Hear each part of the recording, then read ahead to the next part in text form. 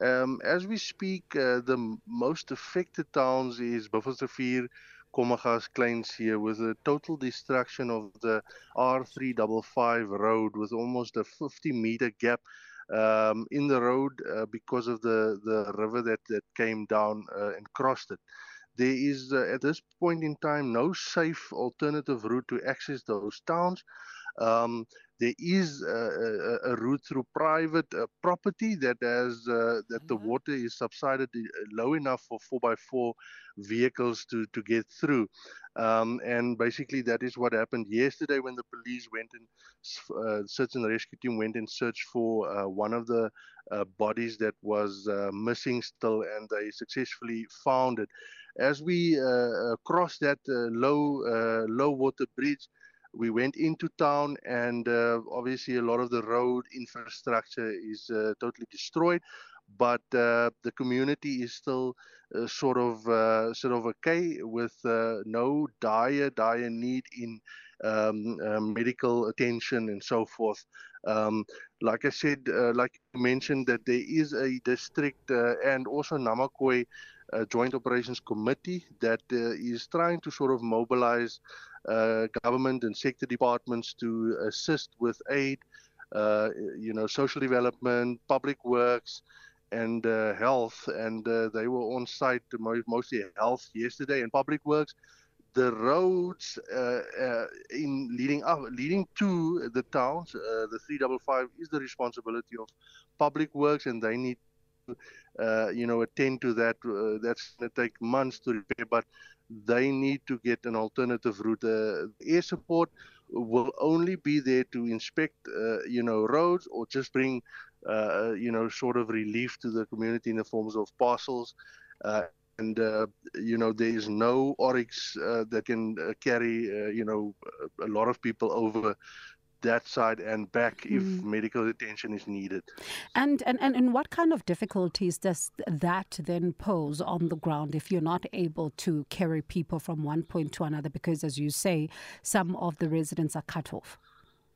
Yes, of course. When there's medical emergencies, and that is most probably going to pose the biggest issue because of the water levels still maybe not accessible for ambulance services. But if there is all-terrain vehicles that Department of Health has, they can most probably evac those patients in need of emergency medical treatment easily. But for all intents and purposes, small police helicopters just dispatched to sort of give, small, relief parcels and so on, and cannot carry, emergency, patients or people over to Springbok, which is the main town.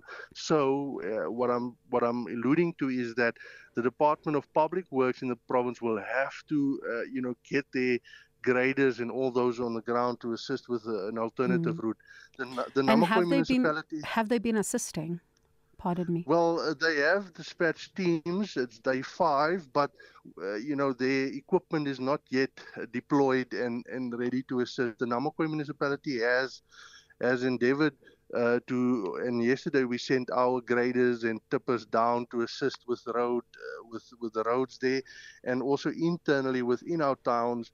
There's other towns that was also damaged, road infrastructure, electricity, stormwater, that our team is attending to, mostly in Ababi, Berse, Valwater, Steinkopf, Oukip.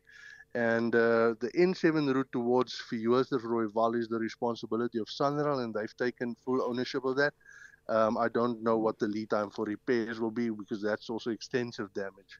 And when it comes to, of course, as you say, that it's day 5, and they have sent some teams to be able to assist with this, what are some of the delays that you are hearing as the mayor? Because I'm sure the situation is rather concerning, especially given the fact that you've got people who are cut off. You've also had, bodies having been recovered in this particular operation.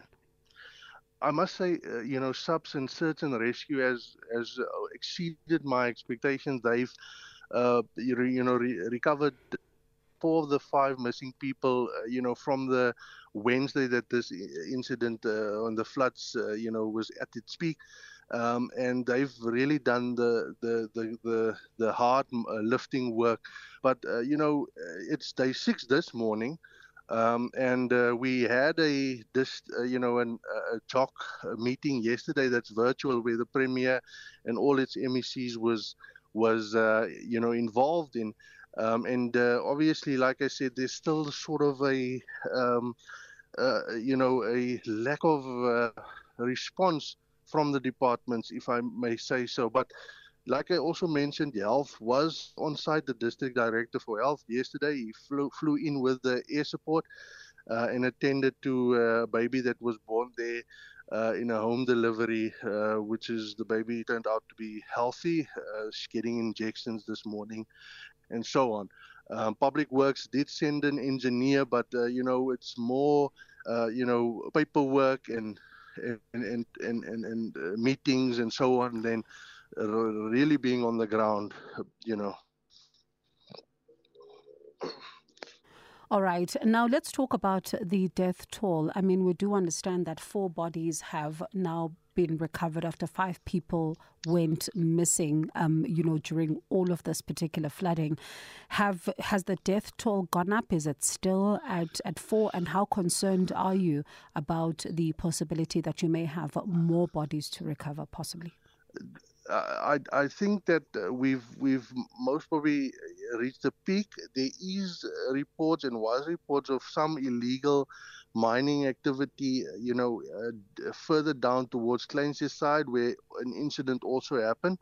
I'm not at this current state aware of what the situation is, and if there was one body, but those people have also been attended to, but obviously Search and Rescue will need to update us, soon. We're having a meeting with them shortly, just to ascertain what the current state of their efforts are. But like I said, most of the rivers are now sort of subdued, and we are not expecting any more loss of lives unless obviously people take alternative unsafe routes and incidents like that occur. Right. So yeah.